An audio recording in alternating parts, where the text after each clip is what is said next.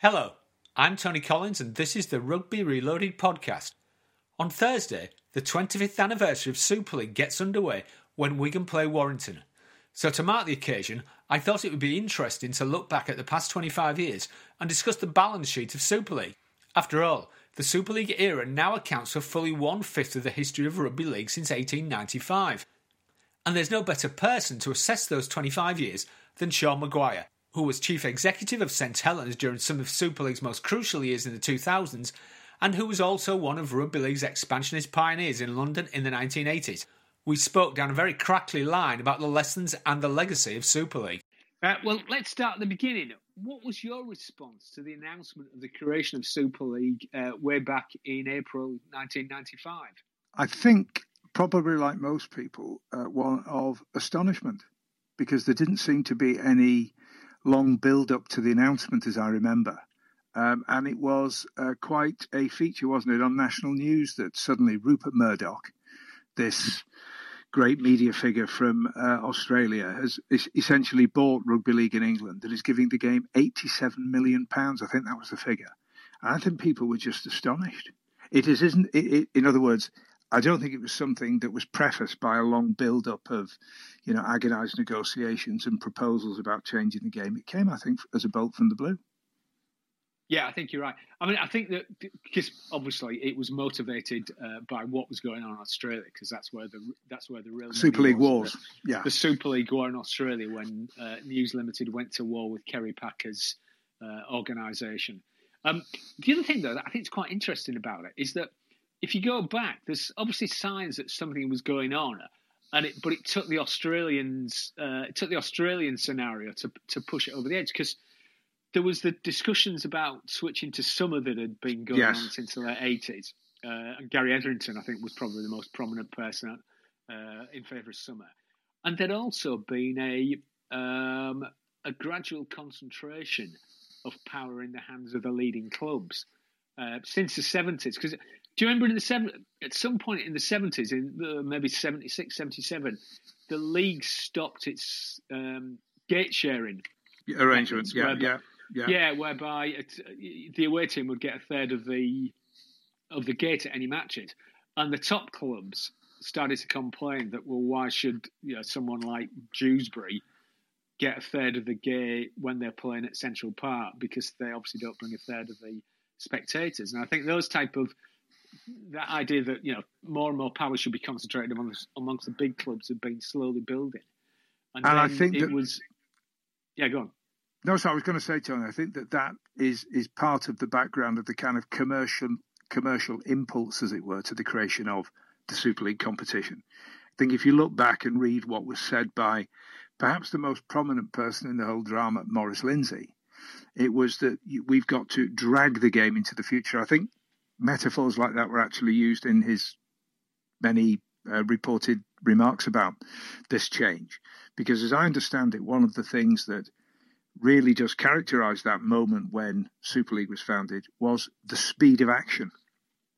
I mean, you know the story from getting calls from Murdoch to calling back to validating that it's a real proposal to calling some emergency meeting of club chairman on a sort of Saturday morning and basically saying to them, this is the offer, take it or leave it. So I think there was I don't think it was terribly clearly thought through on that long form basis because of years of, pre-existing conversations. I agree about Gary and the debate. I think it had been debated at the Rugby League Council several times, hadn't it, before Super League, about the move to summer and one or two other matters of that kind.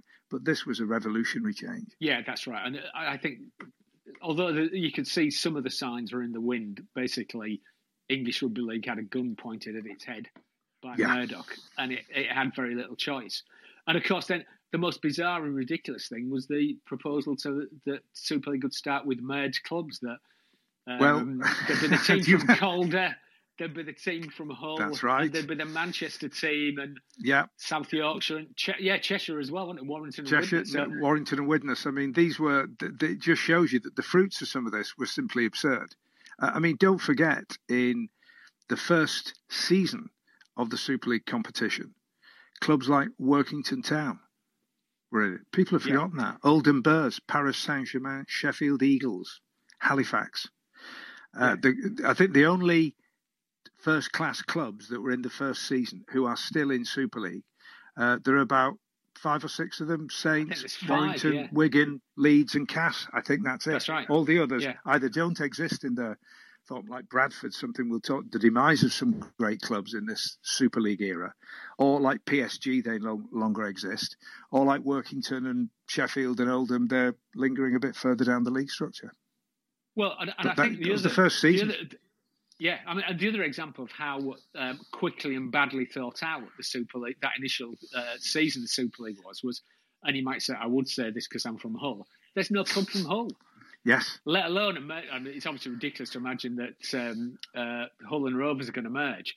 But the fact there's no team from Hull in that first season of Super League stands out like a sore thumb. It shows that it was so ill thought out that they'd completely missed out one of the game's traditional heartlands. And because I think the reason for that is the dazzling prospect of getting 87 million quid into rugby league in the 1990s. I mean, I think that those numbers would have, I don't know what the total revenues of all clubs would have been in that year or for the previous 10 years or 20 years, Tony. It would be nothing like 87 million quid. And it was just too spectacularly good an offer for those guys at that time, I think, to even contemplate turning down. And so, as you say, because of its dramatic speed, its suddenness, consequences just weren't thought through. I mean, no Hull team, but we fast-tracked London Broncos and Paris Saint-Germain. Yeah. There's one story that I've heard, which sounds true from that meeting, was that when Maurice Lindsay announced to the gathering of the club, all the club chairmen, I think there's all 30 semi-professional clubs at the meeting, there was a great groundswell of opinion that they should just accept the first offer, because we've never been offered so much money in our lives. Never. But Maurice Lindsay had the sense that you never accept the first offer. Absolutely. And held out. I can't remember what the original offer was, and I think, but it was Maurice who held out for 87 million, because otherwise, I think it might have been 78. It was 78. I think it was 78. Yeah, that's right. So it kind of demonstrates the business naivety or the greed or both of some clubs, that they thought, we'll just take the money. Well, I think it demonstrates, if you think about the structure of the game, and I think it's a terribly important point about looking at the whole sweep of what Super League has meant to the game in the last quarter of a century, is, of course, the people who were running most clubs in those days, Tony, were never described, for example, as owners as they are now. No. Quite a pernicious development, in my view, for reasons we can discuss later. But they were, I think, very often, whatever you think about them individually or collectively, they were usually, I think, a group of people who saw themselves as stewards of a sort of tradition. Who were and get, you know, you only got on the board if you're a very well regarded local person, usually a man, I know, probably involved in some business or been a prominent school teacher or civic personality of some kind. But they were pretty stable guys, I think, in the way they looked at the game and within the confines that they saw then. But they had very little business experience, and Maurice was streets ahead because of his own career in business. And don't forget, he'd been a very successful on-course bookie. He could weigh up the odds very quickly. He knew how to negotiate, and he had some vision. And I think they were just then dazzled by it. And as you say, how could that meeting have proceeded without anyone saying, hang on, there's no club from Hull? Yeah. Hull must represent at least 10% of the total supporter base of rugby league, probably more. How could you not have a club from Hull? Yeah, it's as absurd as not having Wigan or Saints in.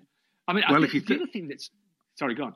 No, I was going to... One other thing, Tony, sorry to interrupt, is that, of course, someone who's now come back into rugby league as the man to run Super League was originally, I think, as I remember, in charge of Paris Saint-Germain. Was sent there by Robert Elstone. Yeah, that's right. It's an interesting turn of the wheel. I think Robert joined as one of Morris's... I don't know, in the best possible sense, fix-it guys who were sent out to do particular jobs to keep the show on the road. The other thing I was going to mention that is often forgot nowadays is that really the proposals to merge clubs was stopped in its tracks by supporters. Yes. And I think because there was in virtually every town where a club was where it was proposed that a club should merge, there were demonstrations, campaigns, petitions by supporters. And in a sense, it showed the depth of feeling that communities had about the game. But if it hadn't have been for public opinion being mobilised and people voting with the feet, then Super League could have been it could have failed at the first hurdle, because who would want to watch a team from Calderdale, Humberside, or Cheshire United or whatever? But I think the thing that really reinforces this idea that I think we started with, that this was such a bolt from the blue, and the timelines were so short and the change so great, that the kind of strategic thinking that you would hope would accompany something like an £87 million investment back then 25 years ago just didn't exist. And I think the other thing that it tended to do was, amongst that very passionate supporter base in those places who had the street protests and the demos, etc., was a belief that the people running the game had a view of the strengths of the game that wasn't aligned with the reality that those supporters felt. And I think that weakened a kind of belief in the leadership of the game strategically to some extent that I don't think has ever gone away. How could anyone propose that Widnes and Warrington merge who knew anything about rugby league, or Hull and Hull KR? I mean, it's absurd. It's absolutely absurd. It reminds me of it's probably apocryphal, but I was once told the story when about a couple of years after Super League had been formed, that Morris and a previous chief executive of the rugby league were travelling through Bradford on the way to some players benefit do or something like that, and he got lost and stopped down one street to ask directions. So a window was wound down and said, "Well, we're trying to find so and so. Where is it?"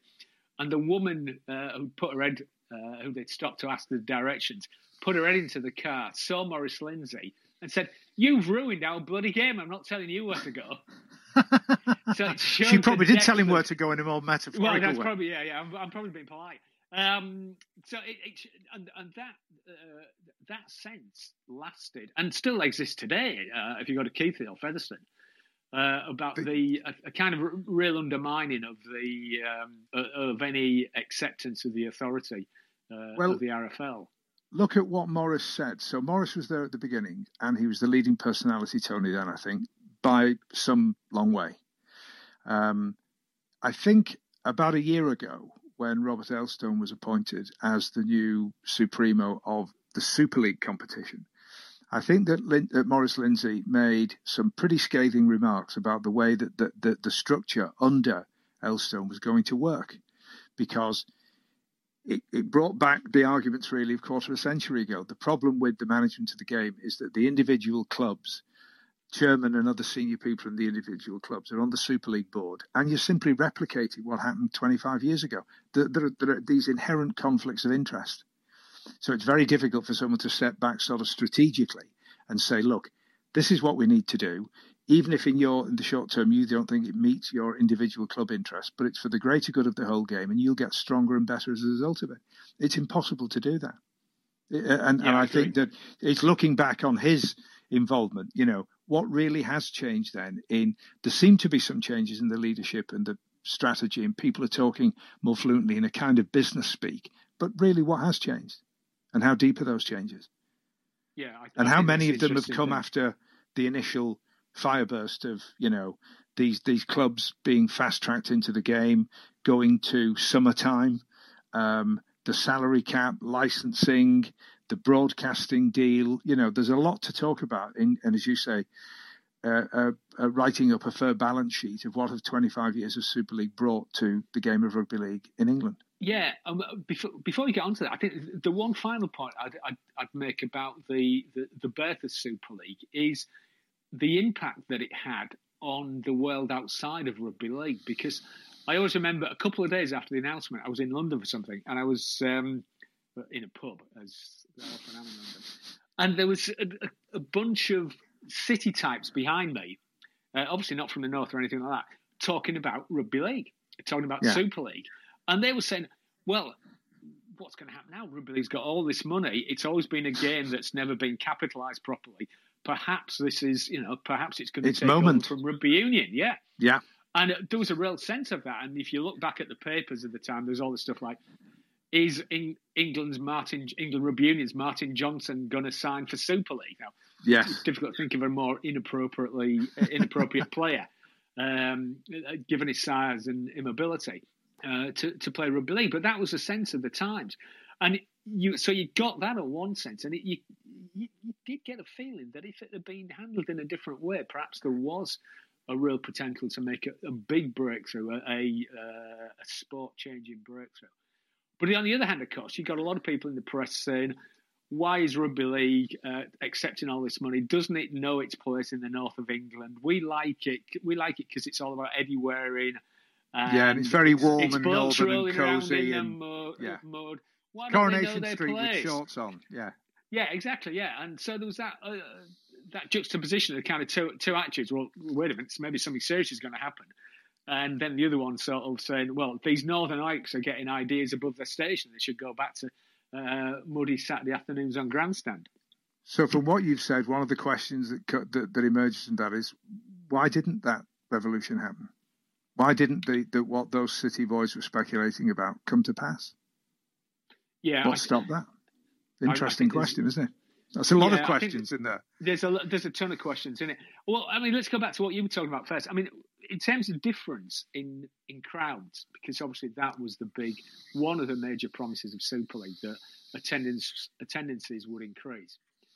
And I think that's happened.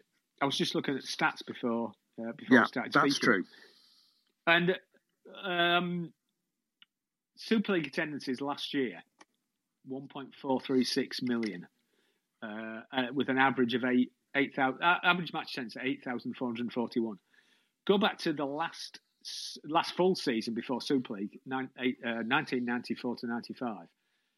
Division 1 aggregate attendances, 1.33 million, but the average attendance was 5,543. So it's an increase of, I don't know, about 50% in terms of average. But because they played a lot more games then, they were playing 16 teams in the first division, they played 30 games. So there's been some growth, but then on the other hand, and I don't want comparisons are always invidious, so I don't want to make too much of this. The growth in Rugby Union's crowds at the Premiership level, 1997 to 8 season, I don't have any figures, couldn't find figures earlier than that. 823,000 aggregate attendance, average 6,238. Go today. Aggregate attendance 1.95 million, average match attendance 14,500, which tells part of the story. I mean, obviously, I think Rugby Union, because it was when it was amateur, it had very inferior stadiums. There wasn't much attention paid to match day attendances, so it had more to make up. And the clubs hadn't been developed as brands in a way, Tony, in the way they've managed to do that. Wasp being a very good example. Precisely, yeah. Or Saracens, who were watched. Well, perhaps the less said about Saracens, the better. Salary cap, but there you go. But I think one of the other things about those stats is that those improvements in crowds, of course, have not been uniform, which I think is one of the real problems. And I talked to someone last year. I've got a note of it somewhere, an email to just saying to them that one of the intrinsic problems with the crowds and attendance is that there's something in the culture of the game that if a team starts to play badly relative to the performance of others, just has a bad season. You know the story, a run of half a dozen losses and all. There's something in the culture of a lot of speckies, your club and mine, who will say, I'm not watching them again, they're useless, I'm going home, bloody not worth my season ticket. And crowds can start to fall. You can see the reduction in average attendances. But and unfortunately, the opposite effect of that doesn't always work. So it'll be interesting to see what Salford's average attendance starts to get in this season, having gloriously got to the grand final and had a tremendous year last year. Will the opposite effect be of benefit to them because they're playing very well and they've had a strong squad, an exceptional young coach, etc., that the crowds will start to surge upwards? That's part of the problem, because I think that I'm pretty right in saying I think Wigan's crowd has slightly gone down. Saints is about stable, I think, over about the last 10 or 12 years, around the 10 to 11,000 mark.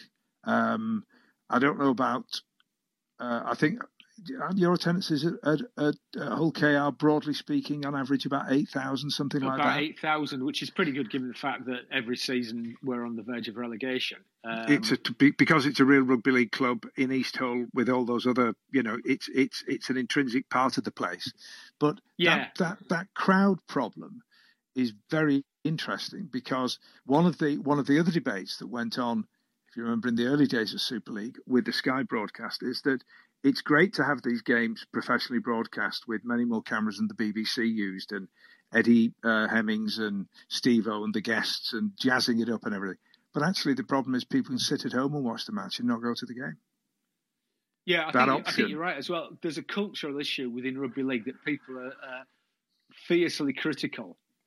And it's very easy to annoy people and for them to say, right, I'm not going again. And they don't go. They do go again, but they'll miss a big chunk of the season or a season because something's annoyed them. And I don't think you certainly don't get that in rugby union. It doesn't really have that type of culture. People don't have the same critical judgment. No, they don't. Because it's got a different purpose to some extent. I think this is a really deep issue in it. And one of the other things that I thought is an important part of all this is that I think Maurice Lindsay, when the Super League was founded, talked about the need for rugby league to be more vigorous in pursuing its place in the kind of sporting marketplace. It's getting more crowded. We know what's happened to association football then. It's this unmatchable behemoth of just vast revenues and global interest and an obsessive kind of national event every week. Every Sunday is Super Sunday on Sky, isn't it? With, the kind of the deluge of media coverage. You can't escape it. How do we elbow our way into this? Rugby union's got stronger, I think. There's no doubt about that. No point in fighting it. Some of the club games have got a lot better. The international season they've got is already being pumped up on the telly like you wouldn't believe for the Six Nations. We all, even the scandals don't seem to sort of knock it. Bloodgate didn't knock it, which was a shocking event. If you remember that a few years ago? Yeah, the Saracens, industrial scale of cheating. Scale of cheating is only really fully emerging, the trickery that was involved in that. But if a similar thing had happened in rugby league, Tony, I think it would have been a catastrophe. But it's part of it. Yeah, it's part of this because rugby union has successfully become part of daily sporting soap opera. Absolutely, so it doesn't really matter because it's something everybody talks about now, just in the same way. Well, not quite the same way, but in a similar way to soccer. So it's become part of the entertainment industry, which rugby league hasn't. But it's become a kind of fully fledged member of the entertainment industry, if you see what I mean. And I think we're not. Yeah. And one of the things, it was the impetus, essentially, I think, behind the vision of the people who did lead us into Super League, is that we would become full members of that elite group of British sports. And one of the problems is that you can only do that with, I think, this concept of almost like portable brands. So we talked earlier about the protests in towns like Halifax and Widnes at the prospect of their clubs being compelled to merge. But it doesn't mean that when they didn't merge, the clubs became stronger because this local enthusiasm could manifest itself in growing and bigger crowds because of intrinsic economic and other problems in those towns. And I think that our attempts to sort of elbow our way to the top table, to get the big books, to get the big sponsors, to get the big media deals, to get the kind of daily presence in the national sporting consciousness, remains as big a problem in 2020 as it did in 1996. I don't think that's changed. So I don't think Super League's achieved that ambition. I don't think it's achieved some other. I don't want to knock it all, but that ambition hasn't been achieved. Yeah, no, I think you're right. And in many ways, not through anything that the game has done. I think its profile has declined, and I think partly because attitudes towards sport have changed, and in a sense, the kind of dismissal and marginalisation of things that go on in the north has contributed to that. And has compounded that.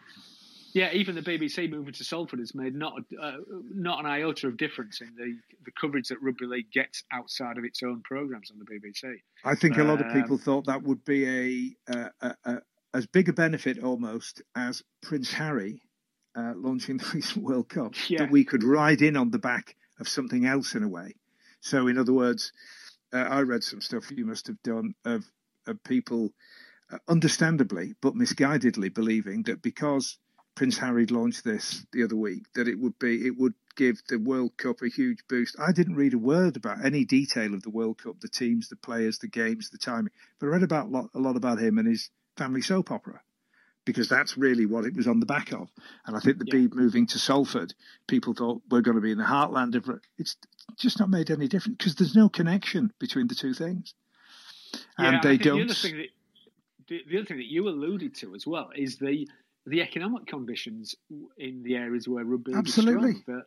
The past 25 years have seen an acceleration of deindustrialisation, zero-hour contracts, and so the poverty that you see in most of the northern towns where the game's played is far beyond what anybody could have expected 25 years ago. So, and that's got worse. There's objective problems that the game's not able to do very much about. I couldn't agree more, and I think it's something that perhaps we talk about a future date, but I don't think it's ever really been discussed as much as it should be, that no matter how slick your marketing and how good your broadcast deal is and how flashy the kit looks and how much the pre-match entertainment is dazzling, if it's in a place that's just poor, with a weak local economy, high levels of insecure employment, etc., etc., etc., how are you going to change that? Because the problem with all modern sport is, and I think Morris made a reference to it in one of his famous press releases, we've got to be more adept, quote, at chasing the dollar. But if there aren't any dollars around to chase, what are you going to do? Yeah. They can, I mean, to me, one of the biggest changes in this period, you made reference to rugby union, is you think of a club like Wasps, Tony, that played in North London for probably, I don't know when they were founded, sometime in the last third of the 19th century. And they could just move to the Ricoh Arena in Coventry. No probs. Yeah. And actually, they're getting bigger crowds than they ever got in Wembley. I think it was in Wembley that they played. In fact, we used to have some amateur rugby league matches on the Wasp ground back in the 80s, some of the cup finals.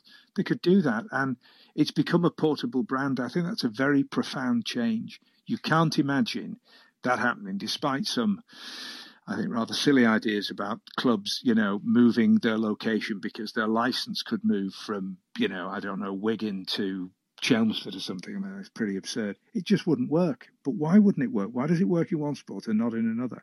And I think that the answers to those questions, or reflecting on those questions, gives us a lot of more purposeful ways of thinking about how we strengthen what we've got and build on our very firm foundations, rather than sometimes thinking we can just accelerate into a different sphere in British sport, because that's an illusion.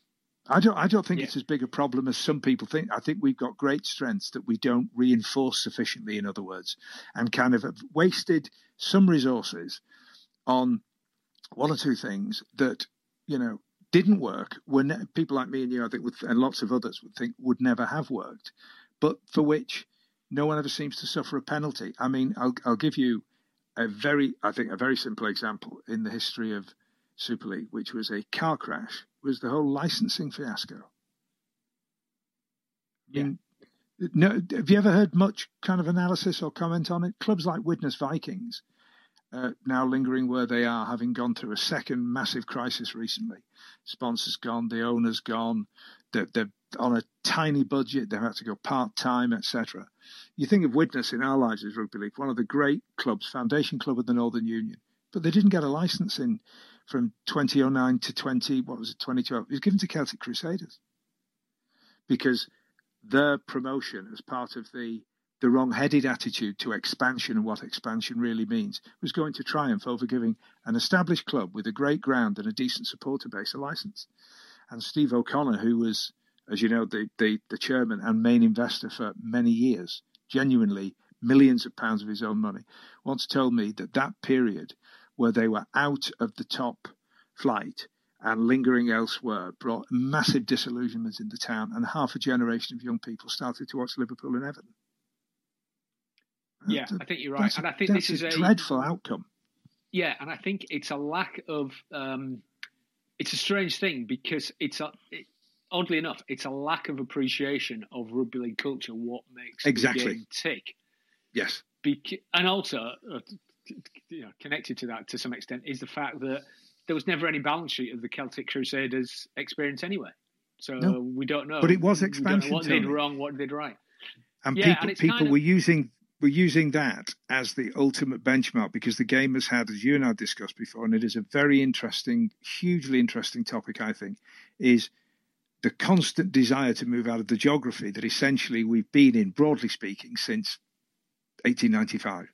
And the valiant attempts and the many attempts, and how that went from being an aspiration to being a sort of corporate objective of the leadership of the game. And that changes it, because that means they've got resources to put into things rather than just warm words. And given that we've got rather limited resources, you have to use those very, very carefully. And I think we wasted significant resources, cash and emotional resources, if you see what I mean, on things like licensing. I mean, that didn't work. And sorry, I know we don't have time to explore all of these today, but you think of the consequences to one of the really big innovations, the salary cap, which was going to prevent clubs from going bust, wasn't it? That was the original motivation. Yeah. Has anyone talked about Bradford Bulls recently? No. So the salary cap was brought in to basically protect clubs from themselves. Yes. It didn't work. And at the same time to increase competitiveness amongst the top teams and spread out awards. Well, how many teams have won the grand final since it was instituted? In 25 years, four teams have won it. You know how many teams won the old championship, the equivalent of the grand final, in the 25 years before Super League? Let me guess, 12. Almost 13. And the end of that run was dominated by Wigan's 8. How many teams won the NRL Grand Final in the same period? In the period, since Super League started, we've had 4 winners, one of whom no longer exists as a first-class club. That's Bradford Bulls. I don't mean it's some sort of... I thought my guess at 12 was very good, actually. And it is 12. 12 have won the NRL Grand Final in the same period. Right. Yeah, so exactly. And I think that, again, there's a kind of... It's this... inability to draw conclusions and draw balance sheets. That clearly, and look at the criteria, you can go and see it on the RFL's website. Why do we have a salary cap? To protect clubs, to maintain competitive balance. Well, it's not worked. It's failed. But why hasn't that produced a discussion then, like the one we're having, where you, as you say, you present the balance sheet, you present some objective evidence, and you say one of the most successful clubs in the last 25 years, effectively has gone, I think it went into administration in 2012, 2013 or 14, 2016. It's now going to be playing at crap. Bradford Bull, didn't Bradford in the pomp represent, Tony, a really very significant slice of the active supporter base of the game, about 12, 13% of it, I think. It's just gone. But not only has that gone, one of the consequences, one of the other strategic bits of this puzzle that's not discussed is that we went to the grand final system, the playoff grand final system, which is now the big game in October at Old Trafford. One of the consequences of that is the Challenge Cup has lost a great deal of its luster. It's a much reduced competition. That used to be the blue ribbon thing, the big day out at Wembley. And how do you balance those two things? I think that's, again, it's kind of... You've got to look at the overall strategy of these big games, because, I mean, I've argued this before, that it's the Magic Weekend simply cannibalises the Challenge Cup weekend. The Challenge Cup used to be... Well, going to Wembley used to be the carnival of rugby league. Everybody had their own club shirts. You could meet people from every club. Absolutely. And now it's become... It's still got an element of that, but it's become more of a private affair between the two clubs competing. And that type of carnival atmosphere is the Magic Weekend.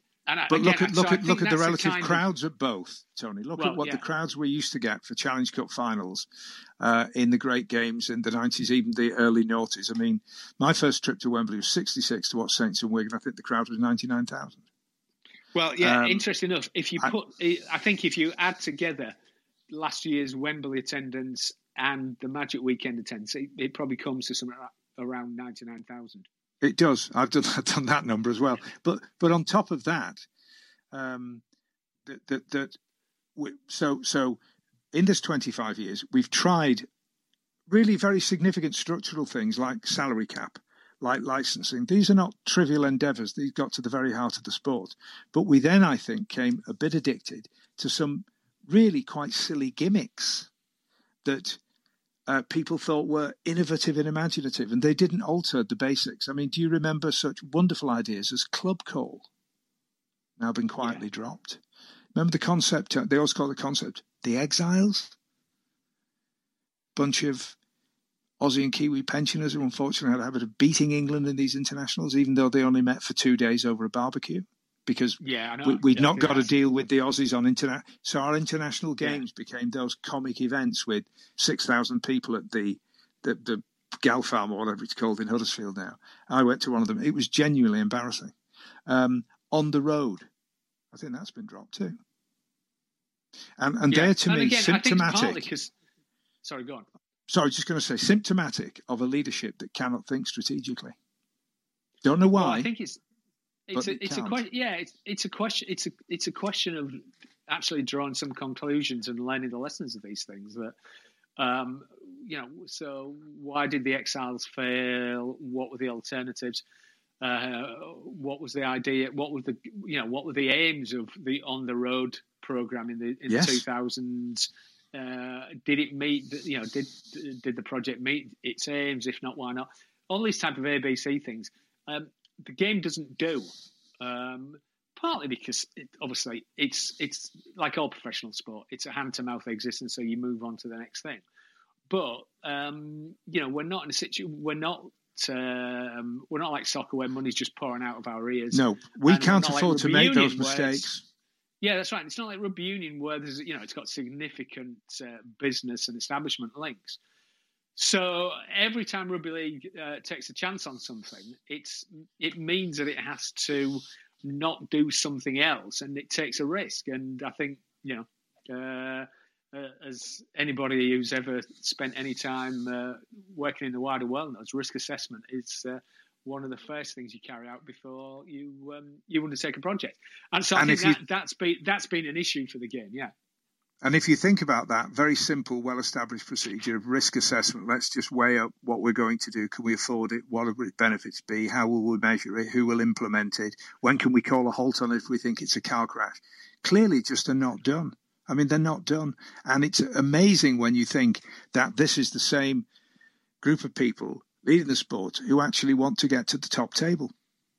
That image that we will, because we don't seem to have the sinews of ability, as it were, to do that. And there is no one's ever called to account. I think that's a major, major point about this. When Saracens were found to have done what they proven to have been done, and it was other clubs, Tony, that really pushed whatever their central authority is on their management of the salary cap, of their suspicions. A few more leaks came out, probably some loose talk involved, etc. Look at the action that they took. I mean, they're in the second division. The chairman's had to resign. The clubs, they can afford to make mistakes in a way that we can. Imagine that was Wigan or Leeds that happened to in rugby league. Yeah. I mean, it would be a catastrophe. For them, it won't be. In fact, they're talking already in that very smooth manner they've got of managing the way they manage their risk. And as you say, they have huge advantages that are social and cultural over us, given the way society works, the sort of, the power networks that rugby union's plugged into, that their coach is now talking about how actually it's not a bad idea because some of these lads could have a less taxing season in the second division in preparation for a Lions tour. Well, that's either the height of sophistry or it's genius. I'm not sure which. Well, they probably just say they'll be planning for that already, won't they? Yeah. Oh, they will be. I don't think anyone would say that if our best players from one of those two clubs had to play in the championship. So actually, it's brilliant. It's a wonder. I mean, we have so many of these issues to talk about because this idea of a balance sheet, your image, I think is just such a very good one because it's a dispassionate assessment. Sponsorship is another thing that we were, I think, forecasting tremendous burst through of an alignment between rugby league and the kind of big, valuable, cash-rich brands that support other sports. And we got to the nadir. Do you remember? I forgot what year was it. Was it 2012, 2013? We couldn't get a sponsor. for the Super League competition. Didn't have one. Yeah. Stobart dropped out before I think Engage came back in, and now it's Betfred. And that was well into the history of the game. That's at the height of licensing, the salary cap, the Sky Broadcasting deal, etc. We couldn't get a sponsor for our flagship competition. And I think that was another one of those remarkable chapters in the history of Super that was hardly ever discussed really in any way. I mean, I think if that happened to another sport, a comparable sport, and one with the ambitions that we've got for expansion and growth, that would provoke some very serious soul searching. But it didn't. Yeah, absolutely. I'm conscious that we're running out of time on this one, so I'm going to end with what I think is a massive positive out of Super League, and I know there's plenty of people within Rugby League who disagree with this, but I think that's a switch to summer. I do. I think when it was initially proposed, I thought, well, is it going to make any difference? But I remember maybe 15, 16 years ago, one warm July evening on a Saturday night, standing at Headingley, watching a match, and I thought, this is what Rugby League should always be about. And I think the move to summer, okay, maybe it starts too early, maybe it ends too late, but we're dealing with the British climate here after all. Yes, of course. But I think the move to summer actually is, it's still potentially transformative for the game. I don't think we've made enough of that about what it can do to bring audiences, to bring people in, because when you get a decent summer, when you get warm weather, it's just fantastic. And it suits an open athletic game like rugby league. But I agree with you on that, and I don't want game. And I don't want to end on a miserable note. Everything I think we've talked about are legitimate questions that have no ill motive. Why have these things happened? Because we can't afford for them to happen again. But there's one other tremendous achievement that we've reached in the Super League era. That is the admission of Catalan Dragons. Yes, I think absolutely. That was the other major triumph, which has, I think, given a lot of life to the game in France, which is to me hugely important. That's the other European centre of rugby league, particularly in the Catalan region. But the admission of the Dragons and the fact they've stabilised, that they get crowds of, where would they be, Tony? They'd be in the top third, I think, of best supported clubs in terms of home attendance. Last season they averaged over 10,000. I think last season. Phenomenal achievement. They've brought on a lot of local players. They've managed to integrate themselves into the competition, and that would have been unthinkable. And of course, it was the first time a club from outside the UK participated in a first-class sporting competition in the UK. So a lot of historical firsts there. But I think you're right. Summer and the Dragons. And, of course, summer at the Dragons is a particular pleasure. It's just sometimes you think, gosh, we could really do this if we thought things through a bit more carefully and assessed the opportunities more soberly and then had a plan that we stuck to. Yeah, I think you're absolutely right. Summer and Catalan Dragons are the two biggest things that happened. And as you say, they point the way to a possible different future as well, I think, if they're understood and built upon.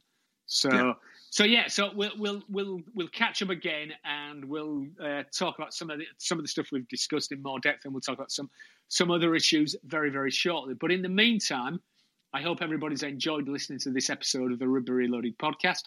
If you want to follow me on Twitter, my name is @CollinsTony, and I think you're still not on Twitter, are you, Sean? No, I don't think it'd be a good idea. No. If you'd like to dig a bit deeper into the history of rugby and the other football codes, take a look at the Rugby Reloaded website at www.rugbyreloaded.com, where you can rummage through the complete archive of all the past episodes of this podcast. So until next week, thanks for listening.